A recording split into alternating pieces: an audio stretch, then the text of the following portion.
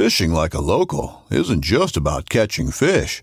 It's about connecting with the environment and the people who call it home. It's about hearing the stories and traditions that have been passed down for generations and sharing unforgettable moments with the people you meet along the way. Fishing like a local is having an experience that stays with you forever. And with Fishing Booker, you can experience it too, no matter where you are. Discover your next adventure on Fishing Booker. This upcoming concert season will be all about the boots, and Tecovas is your stop for the best in Western style. Tecovas has seasonal and limited edition offerings this spring and summer, including men's and women's boots, apparel, hats, bags, and more. All Tecovas boots are made by hand in a time-honored tradition with timeless styles that are always on trend. And Tecovas has first wear comfort with little to no break-in period. It's hard to find this level of comfort paired with this level of style. Stop by your local Tecovas store, have a complimentary drink or two, that's WCB style, and shop new styles. The smell of fresh leather and friendly staff are at your service. Many stores even have leather custom branding to make your boots truly personalized. And with regular live music and events, there's no in-store experience like it. If you can't make it into a store, just visit tecovas.com. That's TECOVAS.com. They offer free shipping on all boots, as well as free returns and exchanges, and ship right to your door. Go to tecovas.com and find your new favorite pair of boots today. Yak Gadget, made in America, based outside of Nashville, Tennessee. Yak Gadget offers all kinds of storage accessories, quick mount motor mounts, anchor systems, track mounted accessories, even paddles. Go to yakgadget.com and get your kayak decked out for your next trip out on the water. The 153 Bait Company, based in Troy, Ohio, make everything from plastics to custom painted hard baits. Hook 'em hard and hook 'em often. All of our baits are made to order, and all of our hard baits are hand painted to order. So go to the153anglers.com to place your order today. This segment is brought to you by Jig Masters. Step up your game with high-quality performance jigs, spinner baits, buzz baits, and more from jigmasters.com. And always, when in doubt, get the jig out. Welcome to the Feather and Fur segment on the Paddle and Fin Podcast Network. Join me, Brad Hurlbus, as we sit around the campfire with this week's special guest to talk hunting, dogs, traditions, and all things outdoors.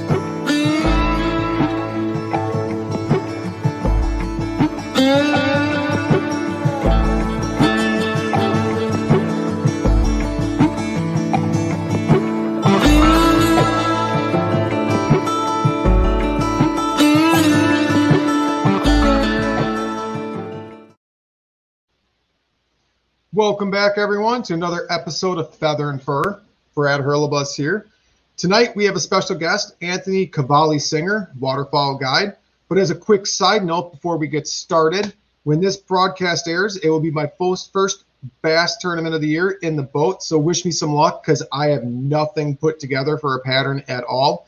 Nothing but a handful of dinks and very cold, snowy Wisconsin weather. So here we go. Let's bring Anthony in after that little side note. Welcome to the show, Anthony. Good to be here. Thanks for having me. Absolutely. So we met through social media like everybody these days, really. Common interests and everything. And you're a waterfowl hunter, guide, upland bird hunter. How did you get started in hunting? Was it a family thing? Did you take it on yourself, late onset? A little bit of both, actually. So my earliest memories are of hunting are watching my grandfather actually reload shotgun shells when I was 3-4 years old. He was a professional trap shooter in Oregon, and where I'm originally from is Portland, Oregon. And I used to watch him sit in his reloading room and just pump shells out of that mech reloader, and look at his armoire of guns.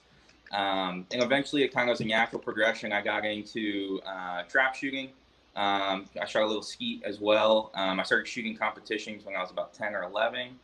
And I competed pretty well. And my grandfather wasn't an avid outdoorsman, but he liked to pheasant hunt quite a bit. And so he took me on my first pheasant hunt in Eastern Oregon when I was 10. I shot my first rooster there, and I was pretty much hooked. I was really fortunate to have a lot of mentors along my path. So during middle school, I actually had a 6th grade teacher by the name of Mr. Ernst, and his son was my age as well. And grew up on a 80-acre farm in Faribault, Minnesota, which is south central Minnesota. And I ended up shooting my first duck there when I was 12 years old. And I hunt there once a year until about high school, and my dad's job moved me around to a couple different states. And I'd still go back every year to go hunt with them on opening day here in Minnesota. And it just kind of took off from there once I got my driver's license, which I was in Texas at the time.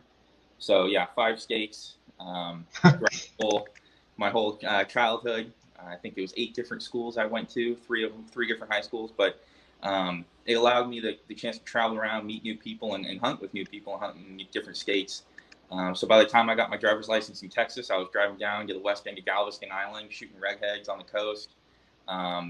Just eating it up, and it just took off from there. And I've been, logging 40 to 50 days of just duck hunting every single season, plus the, extra 20 or so of goose and another probably 20 of pheasant hunting. So, that's a grind. Yeah, it's definitely become an addiction. By January, I'm ready to call it quits and just sleep. That wasn't go hibernate like a bear. Right. And that was until this year when I ramped it up actually at the end of January and headed down south and guided some snokies. So, yeah.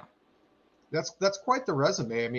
I mean, to think about it, like your family kind of introduced you, but when you met a teacher along the way, and then you got your license, and that really you kind of built that up on your own. What was it like hunting the coast? Like that had to have been so different. Like, did you have any mentors when you were down in Texas to hunt the coast, or did you just kind of jump right into them saltwater flats and the Bacchus Braes? No, I had a good buddy who had a house down there. His name's Ryan Buckley. I still hunt with him every year as well. He comes up. I'm currently in Minnesota, and he'll come up from Texas, and we hunt together. But he kind of offered for me to come out with him, and it was vastly different. We're just hopping off a rock levee and wading through a half mile of the flats, and I have no clue what's going on. And we show up to a point, and all of a sudden there's just divers all around us, and far different than shooting mallards over a pothole here in the upper Midwest. All right, so I've been to Texas once or twice, never to the coast. I'm like, my first thought is there's got to be gators. No gators out there. All right. You have to be really careful. Stingrays, you can step on them, and they puncture your calf actually, and you could lose part of your leg. So you kind of have to shuffle your feet. All right. Any good flax fisherman knows, you got to shuffle your feet as you're walking through. Interesting. Stingrays have never been on my list of objects to avoid while hunting. I'll keep that in the back of my head if I ever go to Texas, even though I doubt I'll be there alone. So you got there and you were hunting the flats for divers, and then is that when you made it back? Because you were hunting Minnesota still once a year, so you were familiar with the potholes and the mallards and all that other good stuff up here. Right. Like, what brought you back to Minnesota? Was it the hunting? Was it a career thing or? School. All right. High school in Texas. And just through kind of a weird happenstance, I spent my first year of college out in Oregon, and I got to hunt in the Pac Northwest, which is a whole nother experience. Again, all right, I got to cut in quick. Did you get a Harlequin? No, never shot a Harlequin. I know they get a few of them out there, don't they? A handful on the coast, yeah. They do. No, lots of pintails and lots of widgeon. See, when I lived in California for about 6 months, I was helping a DU guy down there. I went for a youth day, and I just helped volunteered.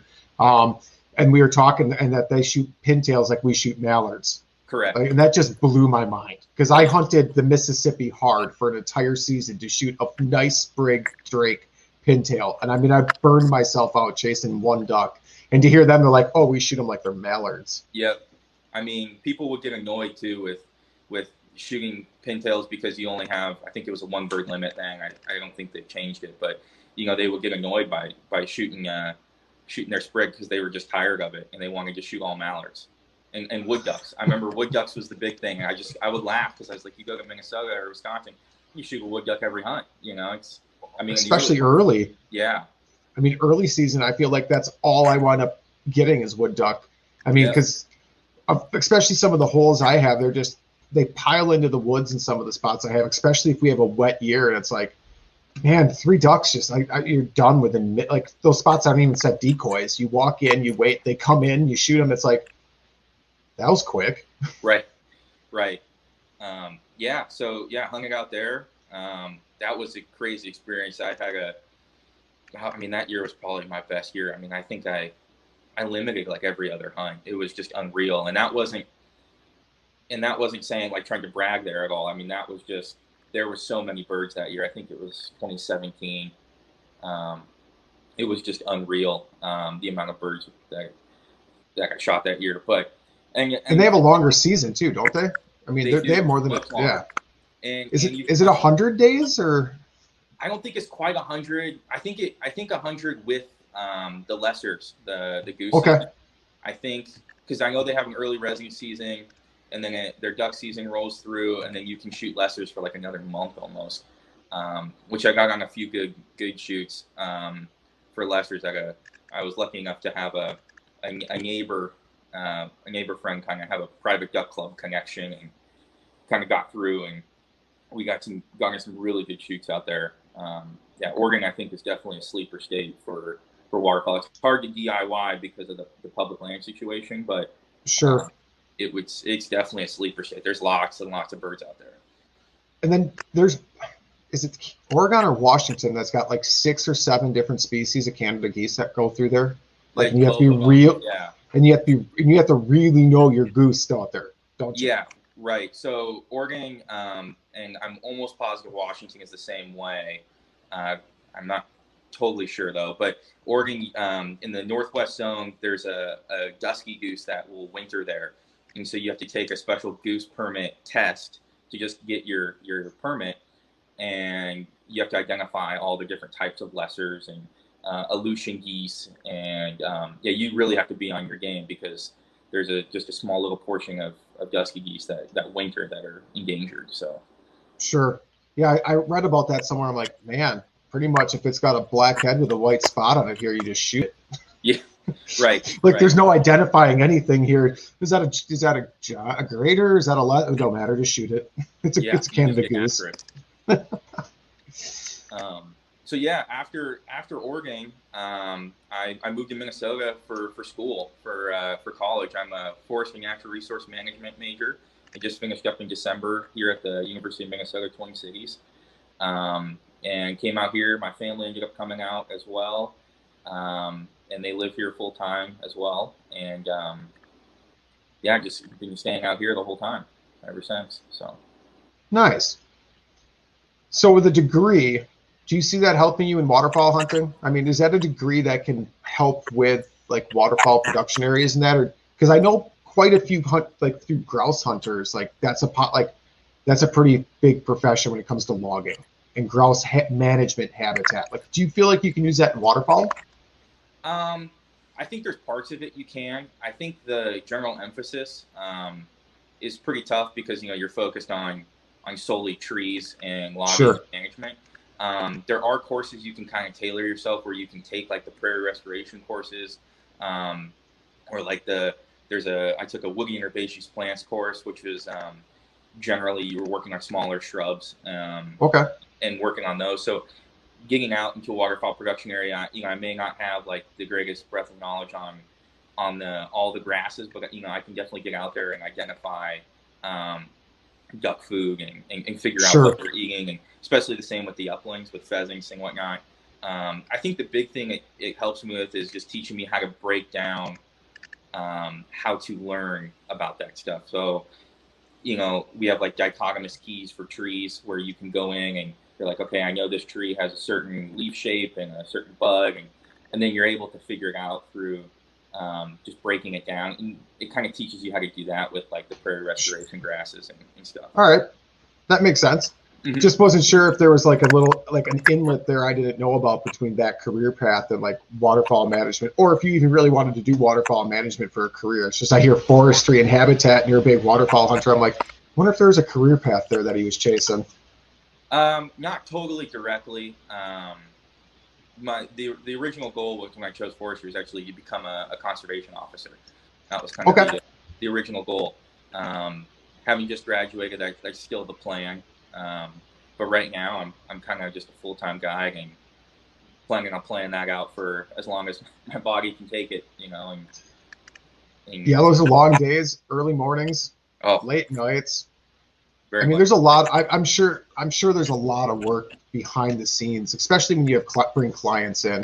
I mean, I do the volunteering thing, taking veterans out, and we put a ton of time in beforehand with scouting and all that other stuff. But when you have someone paying, it changes the game. Right. Because now there's an expectation, there's a level of performance someone's expecting out of you.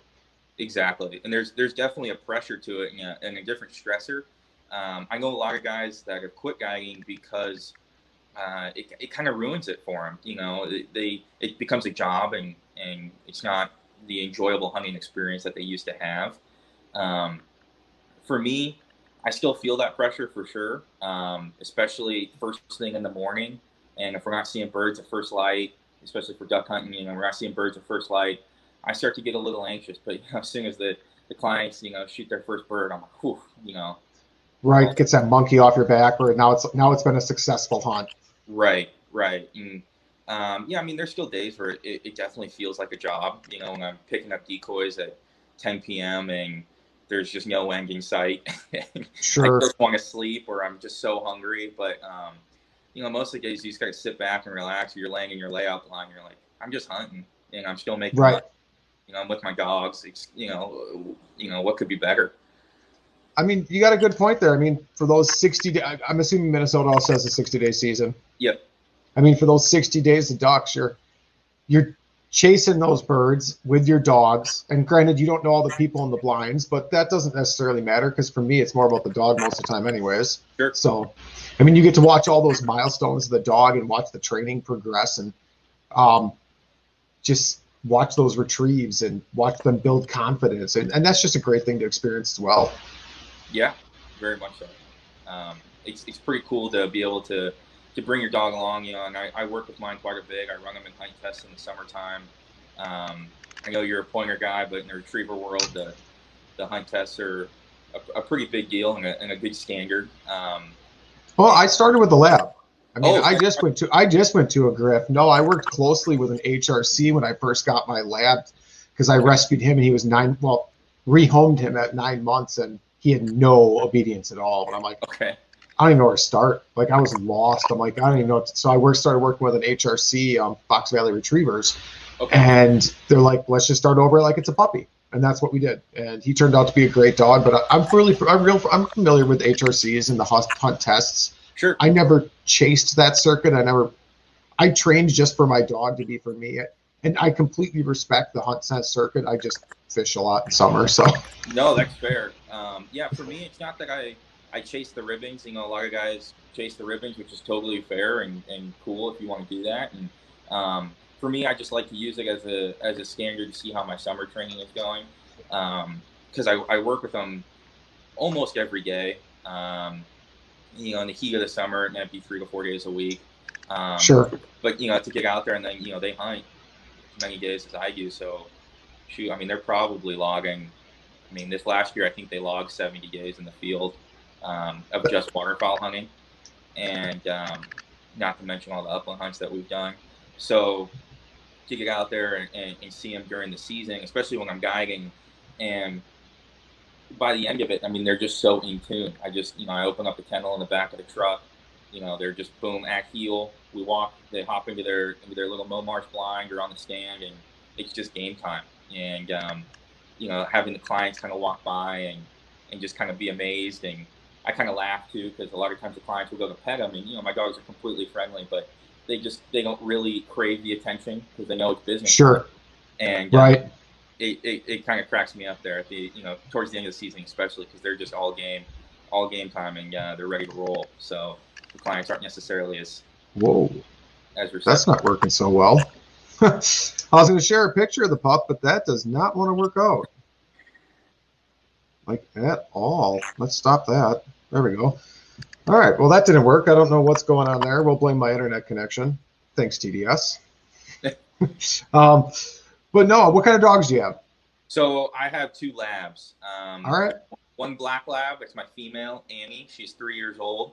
And then I have a silver lab, which I know there's a controversy between if he's a Weimaraner mix or if he's a true lab or what have you. Personally, I don't really subscribe to either argument. He picks up the birds for me and does it well. He's my male, Henry. He's 4 years old. All right. So yeah, my female is quite a bit smaller. I kind of laugh because I attribute both of them. If you've read Where the Red Fern Grows, Big Dan, Little Ang, they're pretty similar. My male dog's a big, hard-headed, super athletic male, and he'll just run through a wall to go get a bird. My female's a little bit savvier. She's cleaner on the hunt test side, runs cleaner blinds, while my male's more of a meat dog.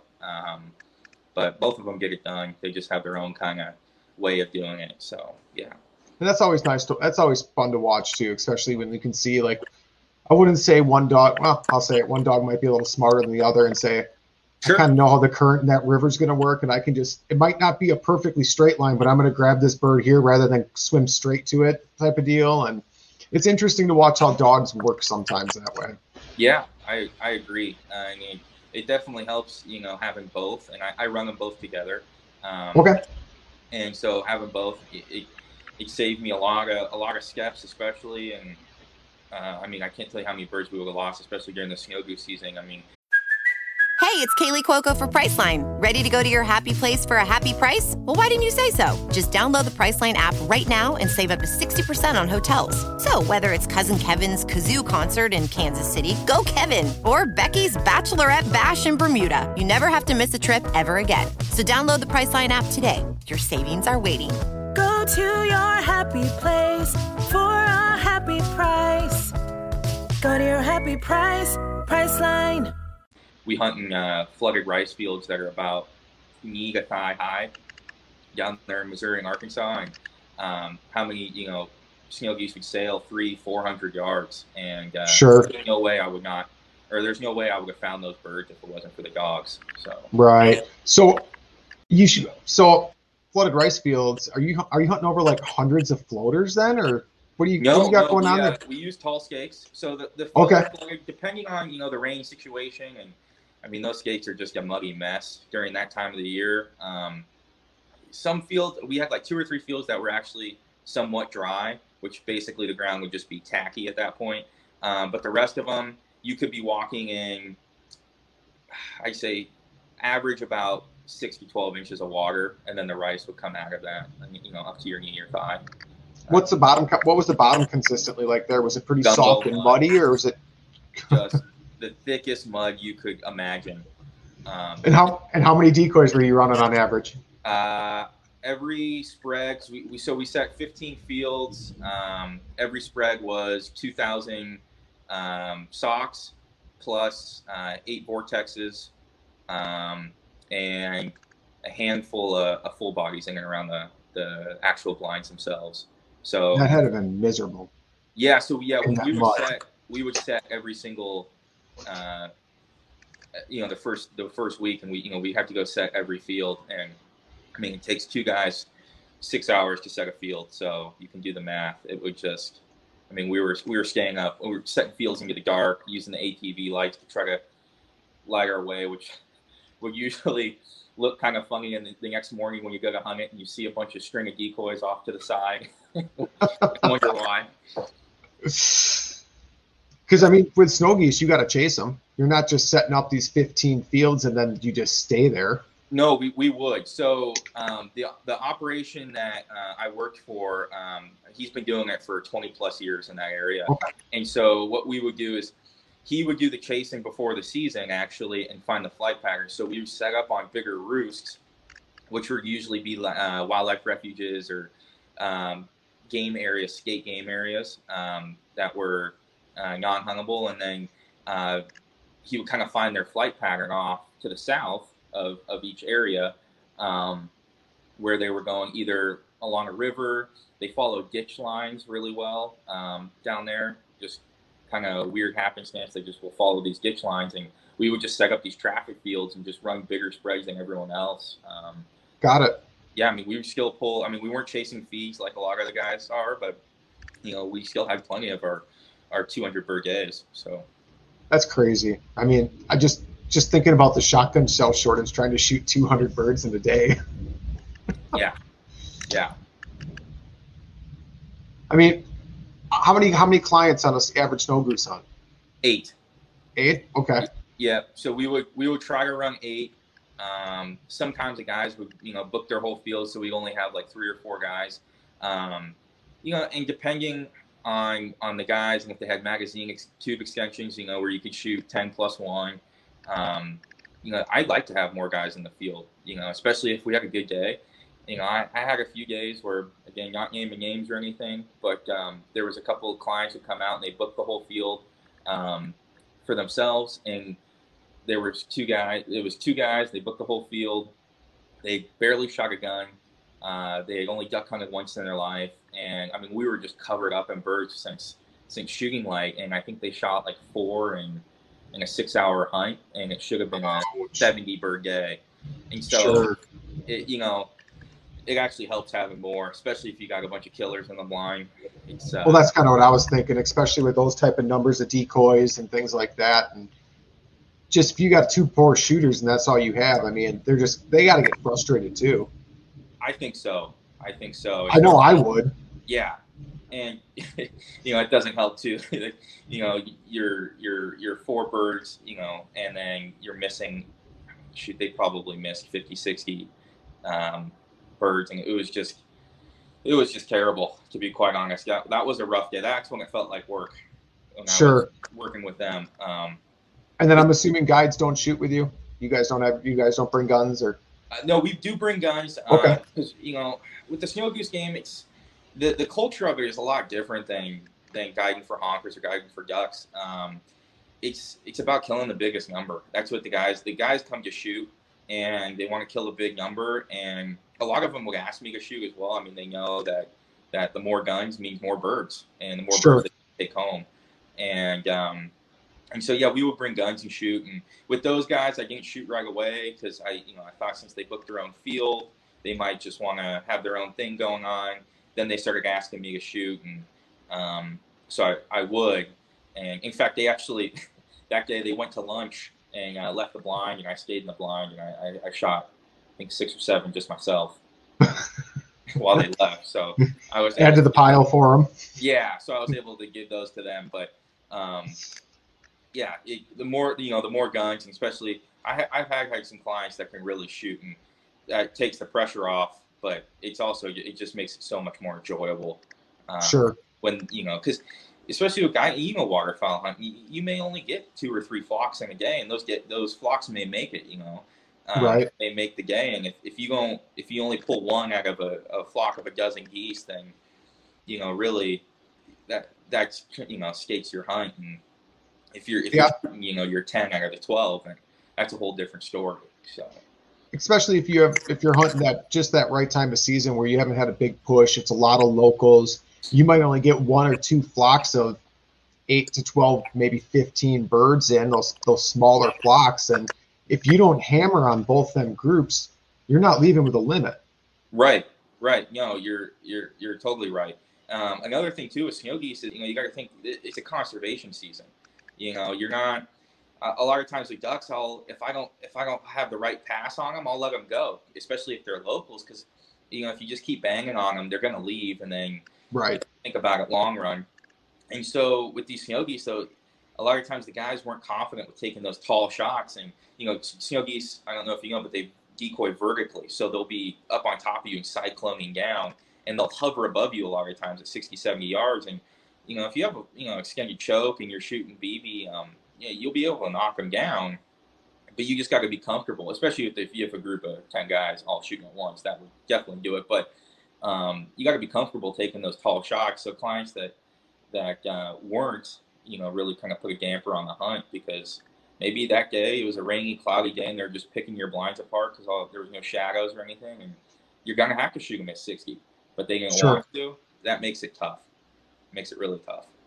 Yeah, it's different. That's a completely different game. It's not like It's not like duck hunting the potholes where you want them feet down, or if you're layout blinds hunting a cornfield for geese, and you want to land that first flock while the second flock's working in, and you got birds within 10 yards. It sounds like from everything I've seen with snow goose as well, it's a completely different game and animal. It is. I mean, it was a steep learning curve for me. I mean, calling the shots just drastically different because, like I said, they're just right on top of you. And you just can't be afraid. I'm not saying take, crazy shots where you're just going to wound game. I mean, they're still a game bird and you still have respect for life, but you got to be willing to really kind of extend out your range a bit and take a poke at them.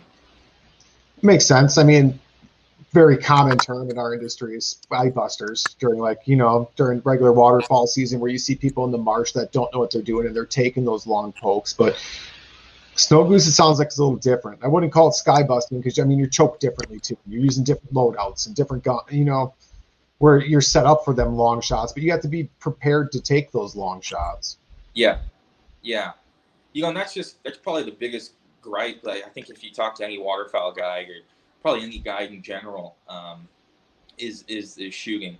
Not just like setting up to take long shots, but you get a lot of guys in and that this may be their one hunt, this year, or this may be their second hunt this year, and they only hunt once back home or something, and their shooting is just not up to par. And I've had quite a few clients, come to me after a hunt and be like, oh, I know it was a slow game. I'm like, it really wasn't a slow game. It was just you missed all of your opportunities. And like I said, you may only have a couple opportunities and you missed. And I can't do anything about that. And that's kind of the frustrating part is usually it's the shooting. Yeah, I've done one guided hunt. That was when I first started, and I actually did a layout hunt on Lake Michigan. Okay. Which was complete. At that point in time, I'd been shooting a lot of traps, so I was a better shooter then than I am now. I would say I'd admit for sure. But it was humbling out there. Like, it was really hard for me to judge distance out there, and the guides are in a tender boat 200 yards away.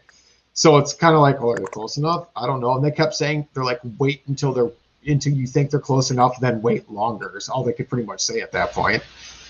I mean, we had two-way radios, and they'd be like, take them, and I'd be like, okay. Like, I thought they were still way too far away. So it's kind of a learning curve, but you hit those shots. But I'll admit I missed plenty, and I didn't hold that against the guides because you can tell they worked to get us on birds, because while we were set up, they had two tender boats. The other tender boat took off, and they were out scouting, trying to see if there's a better spot to set up at the same time. I mean, you can't ask for more. Right. I mean, as long as you're on the birds and, and trusting the guy, knowing when, when they say to call a shot. Like I had an experience, I think it was last fall, where, I had a group of guys come in, and we were hunting a spot for honkers here in Minnesota, and we weren't too far from the road.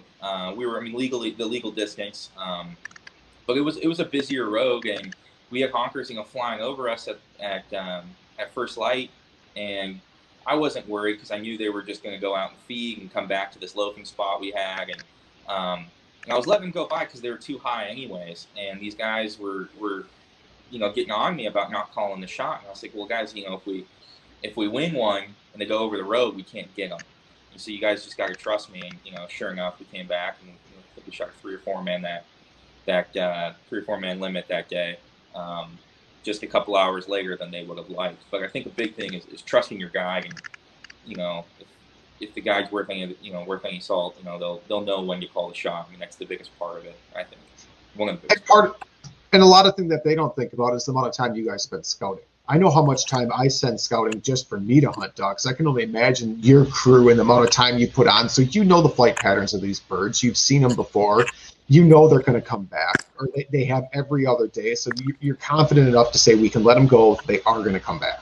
Yeah, and another thing too is if we hunt a lot of the same spots, and so I already have areas measured out. Like, I'll measure them out. Like, I'll pull up Onyx and measure out an area. So I know if a goose swings in this way, he's going to be at 55. I know if he's this high over this treetop, he's going to be at 60. So I have everything measured out prior to it, so I know, as soon as they cross that checkpoint where I'm like, okay, he's crossing that third aspen tree on the right, I'm about to yell take him, Sure.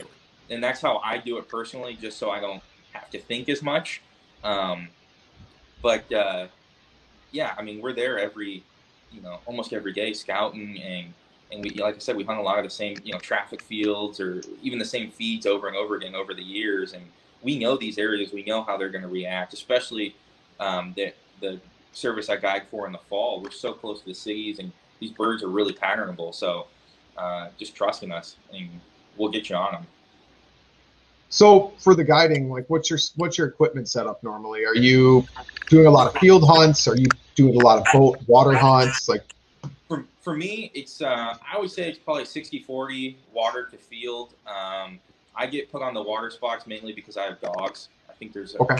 And we're talking fall here for fall honkers and ducks. And so I would say I hunt more water spots. We're a Cabela's outfitter, so we run all Avian X. Decoys, we probably run in the earlier season 50 to 60 floaters, depending on where we're at. We might put in some full bodies on the grass for geese, probably maybe, I don't know, another 2 dozen full bodies or something. And then we have a law here in the early season, we can't use spinners until after the split. Okay. And so after the split goes, we'll throw, the kitchen sink at them, and we'll throw, a couple hundred floaters out, a couple hundred full bodies. We have a couple spots that are water, like a lake edge into a grass field, that we'll throw just a huge spread at them with.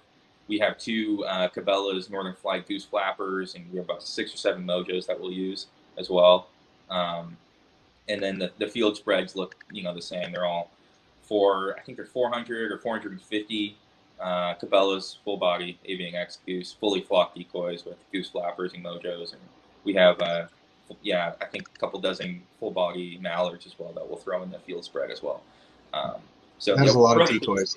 Yeah, we'll throw the kitchen sink at them, especially late in the season. We hunt a lot of the same traffic pits for honkers.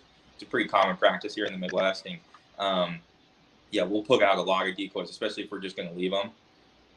We'll put out a ton of decoys in the field. So, but now that's crazy. Like 650 full bodies. I remember when I was big into field hunting and I had an enclosed trailer, and I think I had 4 dozen full bodies, a couple dozen shells, some silhouettes. I can't imagine putting out 600. I can't even fathom putting out that many decoys. Well, yeah, I mean, especially for those traffic fields, I think it really helps just having just a huge mass.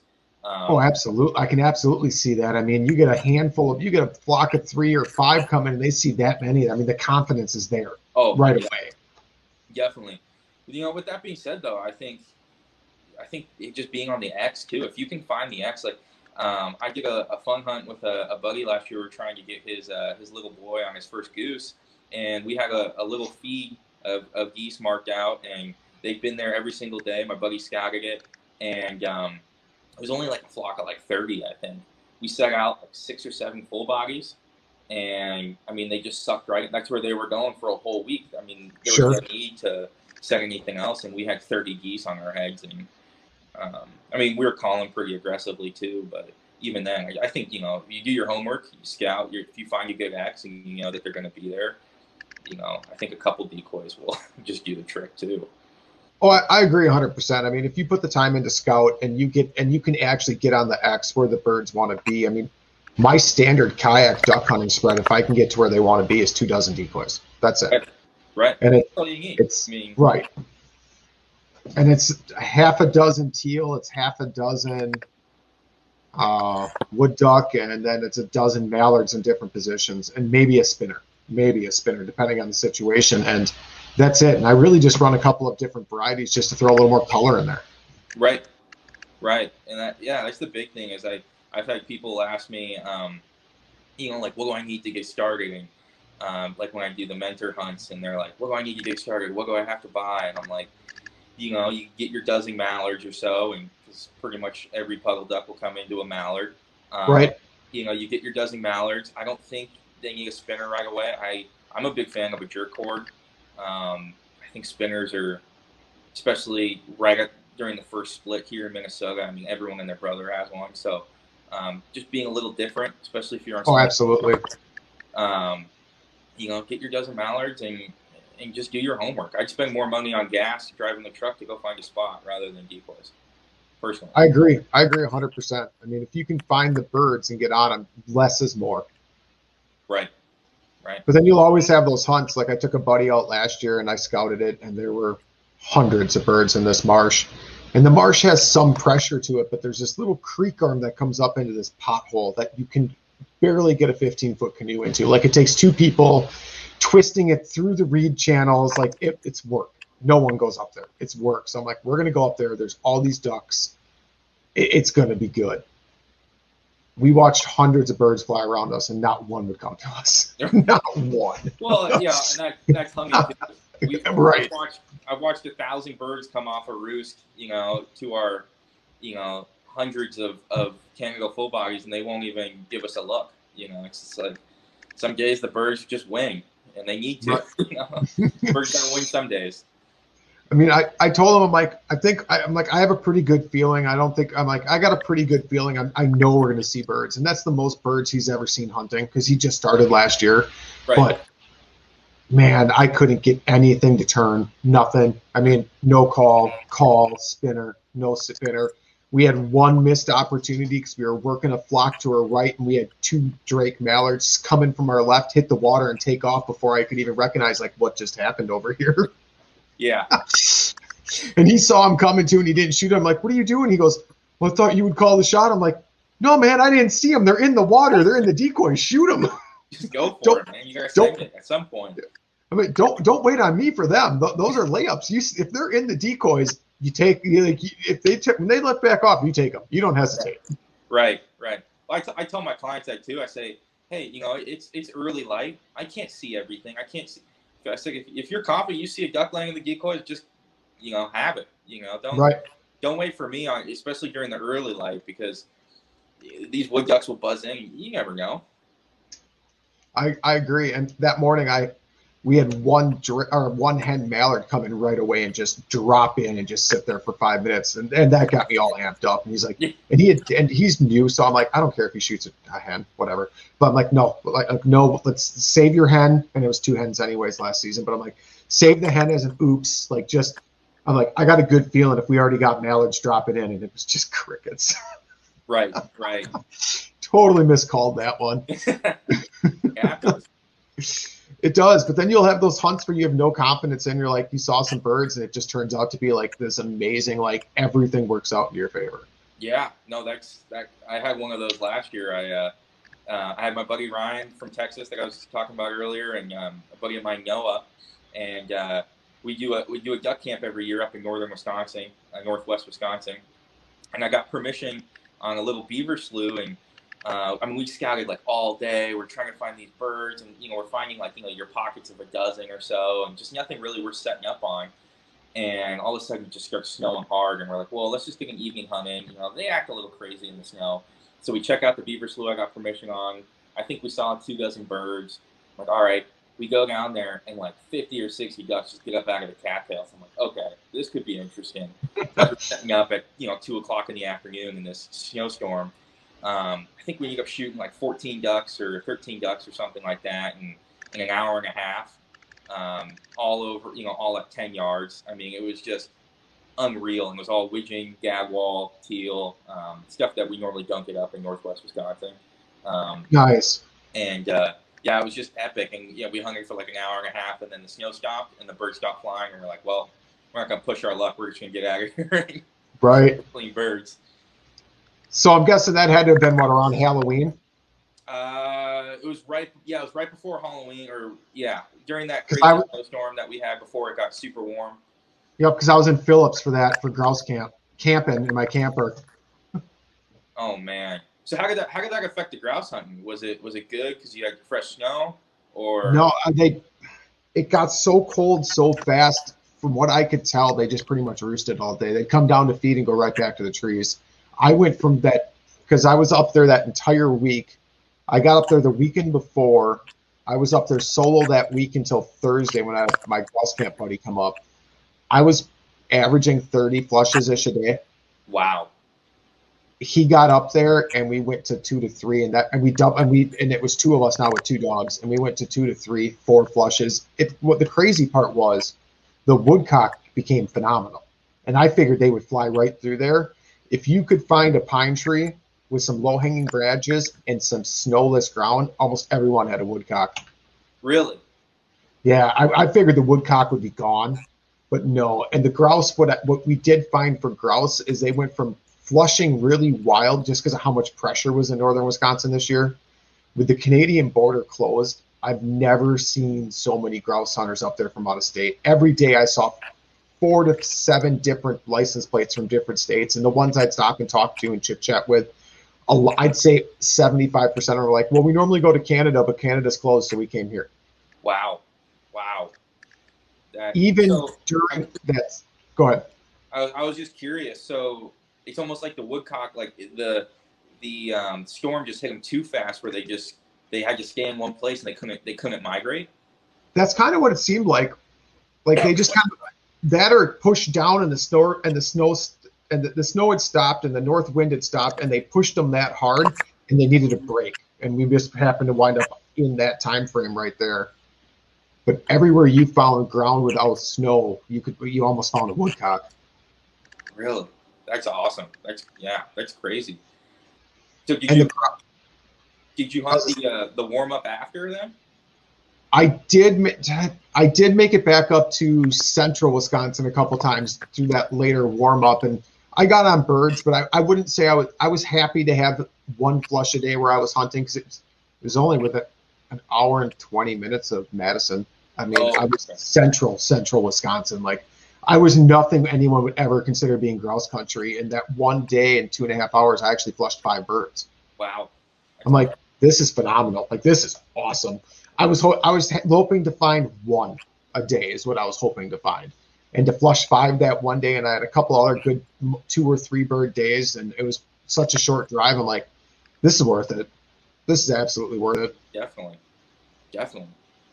But the grouse during that cold snap went from flushing wild to holding ridiculously tight, like super tight, to where we had dogs like miss them under trees and circle back when they'd catch the wind catch like a swirl of the wind and point them. And you could see our footsteps for less than 5 yards from that tree, and they never moved. Wow. It was real, like, to the point where, like, my buddy Steve's his dog circled back, and he goes, at least your dog hunts in front of you. And he went to go get his dog, and she would not leave point. And he got there, and sure enough, he flushed a grouse.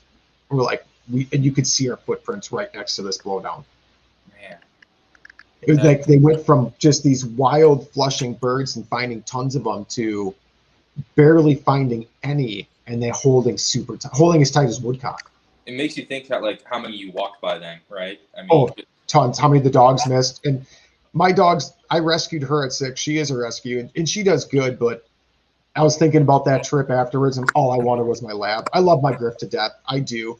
Mm-hmm. She missed out a ton. She started on birds through NAVHDA through like a year and a half, and then he didn't hunt her at all until I got her at 6. So she missed all those pivotal years and all that bird experience. And for what she is, she's phenomenal.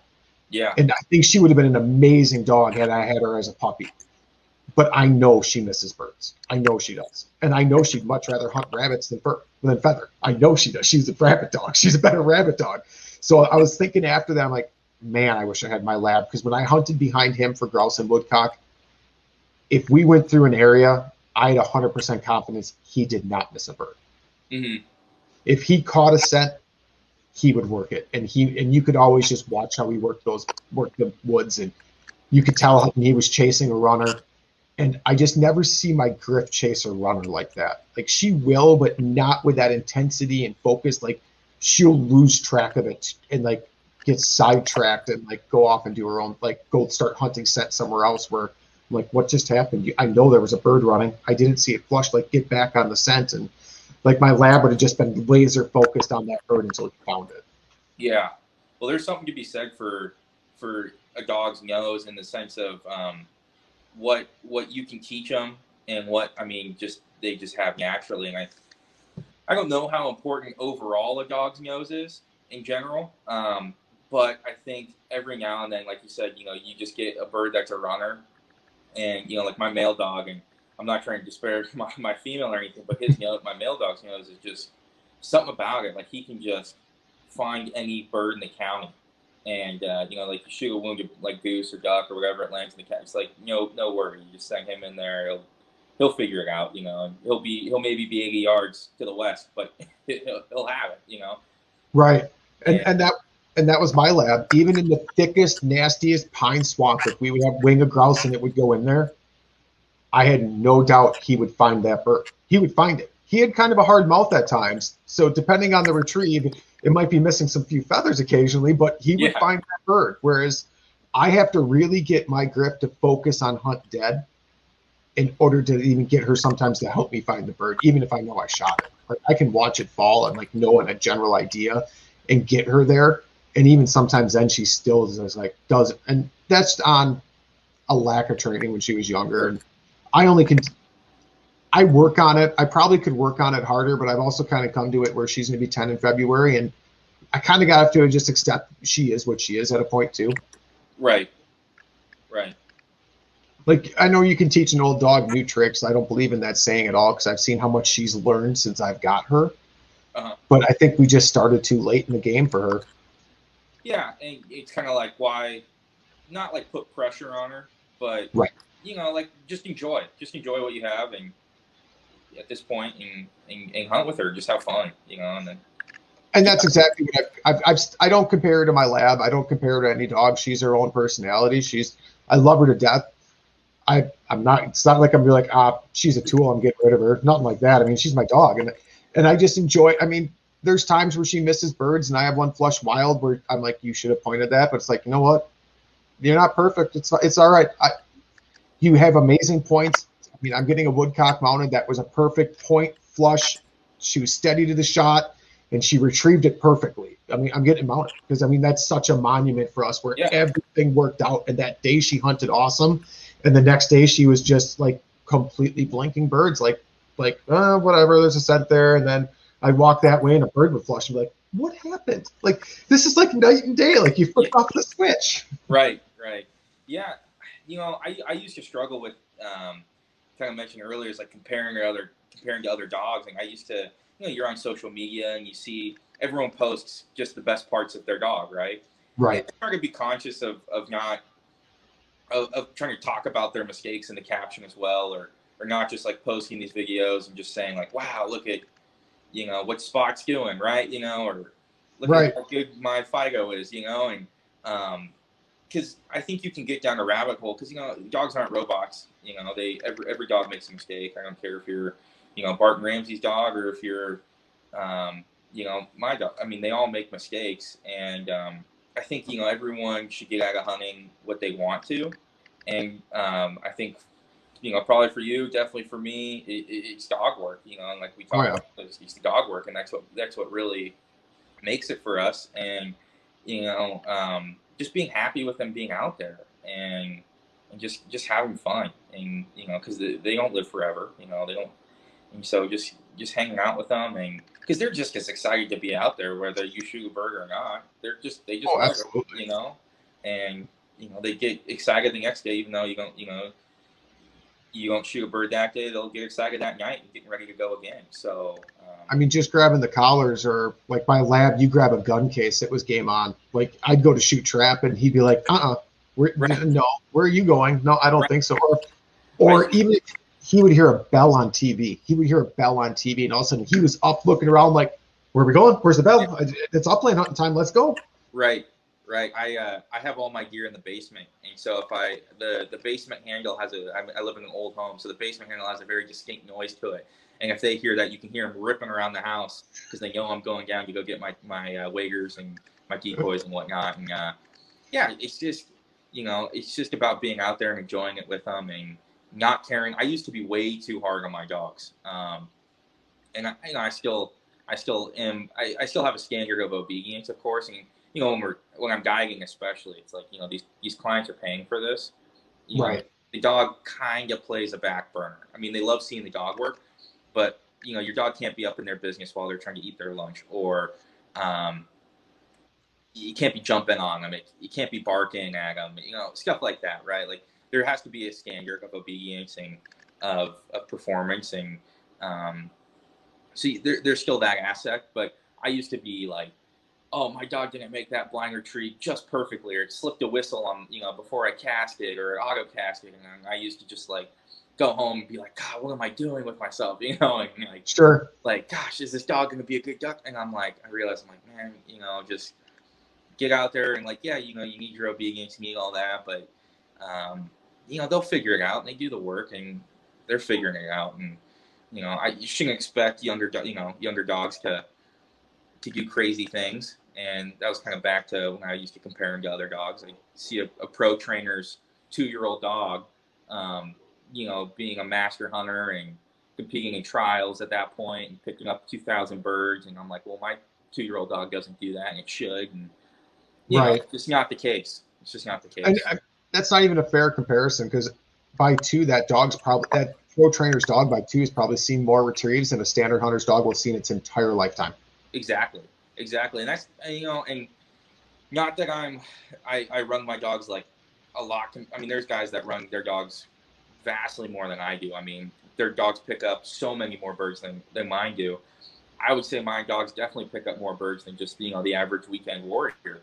And so it's kind of cool I get a really big enjoyment out of when the clients come out and, you know, they get to see kind of a different level of dog than maybe like they're just buddies or their neighbor's dog back home that they may hunt with a couple times a year.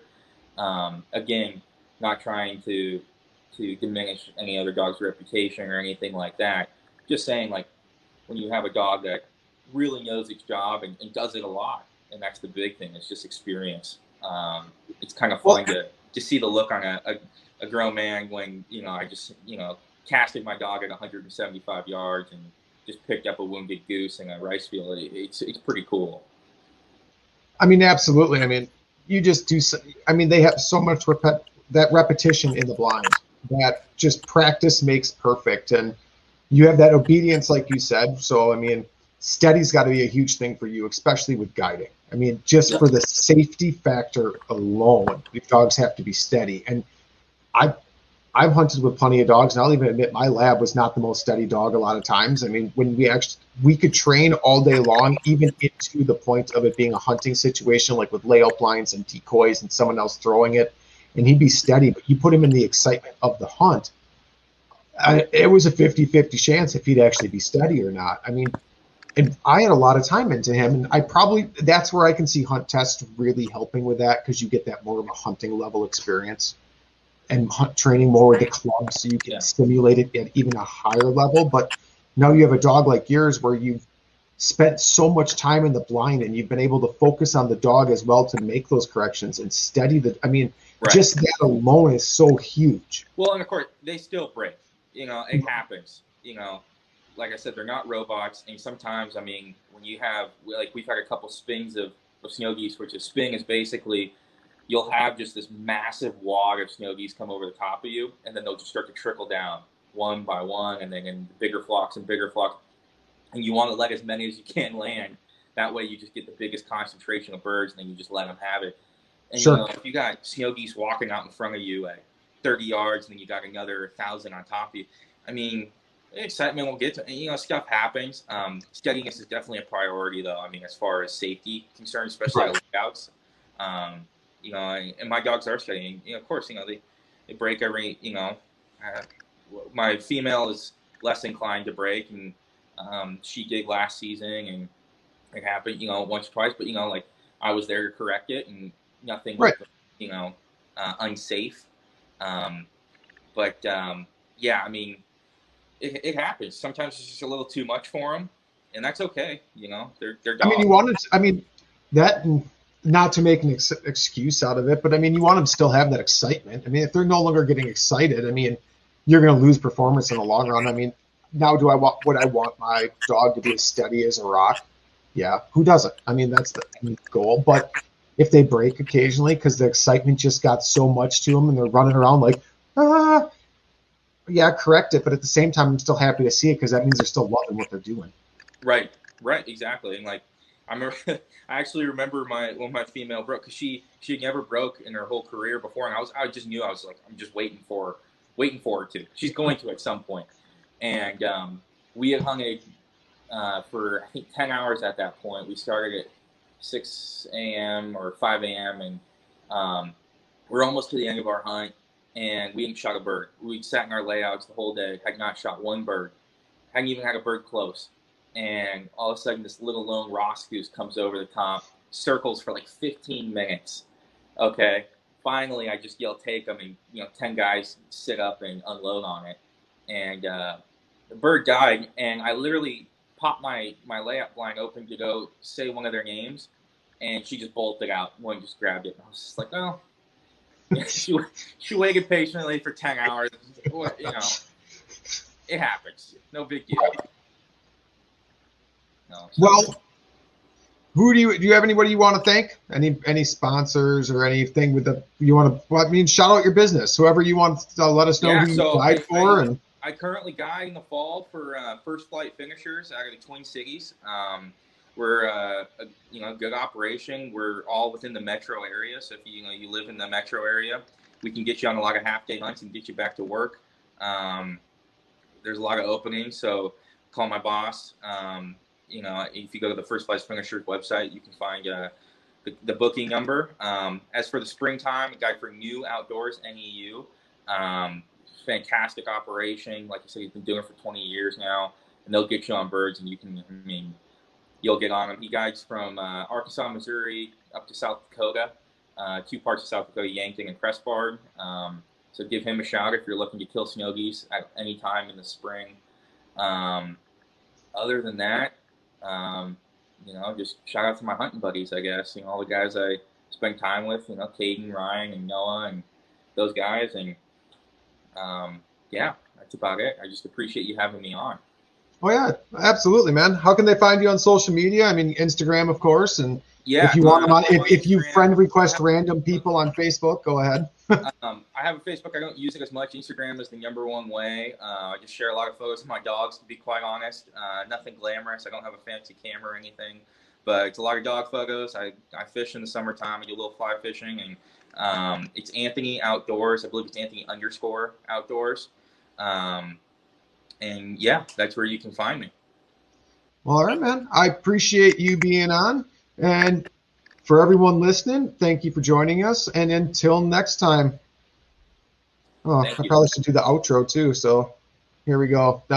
Now they won't. I know the Paddle and Fin guys that run this show. They will not edit any of this out. So we're just going to leave this in here. We're just going to put the closer on now. So here we go. Until next time. Thanks for tuning in to another killer episode on Paddle and Fin.